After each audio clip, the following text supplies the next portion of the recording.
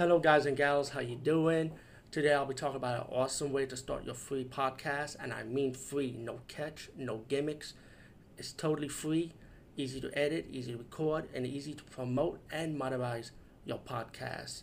It's called Anchor.fm, and I highly recommend you, guys and gals, check it out and start your own podcast and let your voice be heard.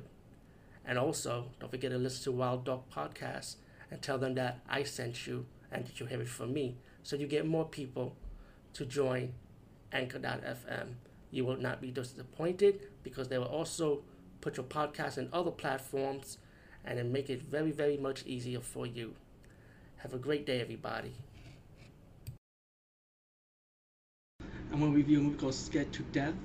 And honestly, I wasn't scared to death of this movie anyway, but still, it was an enjoyable science fiction horror movie. It's like this movie, it's like a modern day Creature of the Black Lagoon with a sea monster which was created by a doctor. And this monster escapes because the doctor had a heart attack. He didn't have a chance to kill it, which was told by the story, by the way. So the monster going on a rampage, started killing people. And also the movie drags also a little bit because you have this book writer who was also a former detective who's in love with this woman who he hit his car with. So you got a romantic relationship in the movie also, which drags, by the way, but it wasn't bad. It was kind of enjoyable to watch them act together. It was kind of, they had the chemistry, by the way, believe it or not.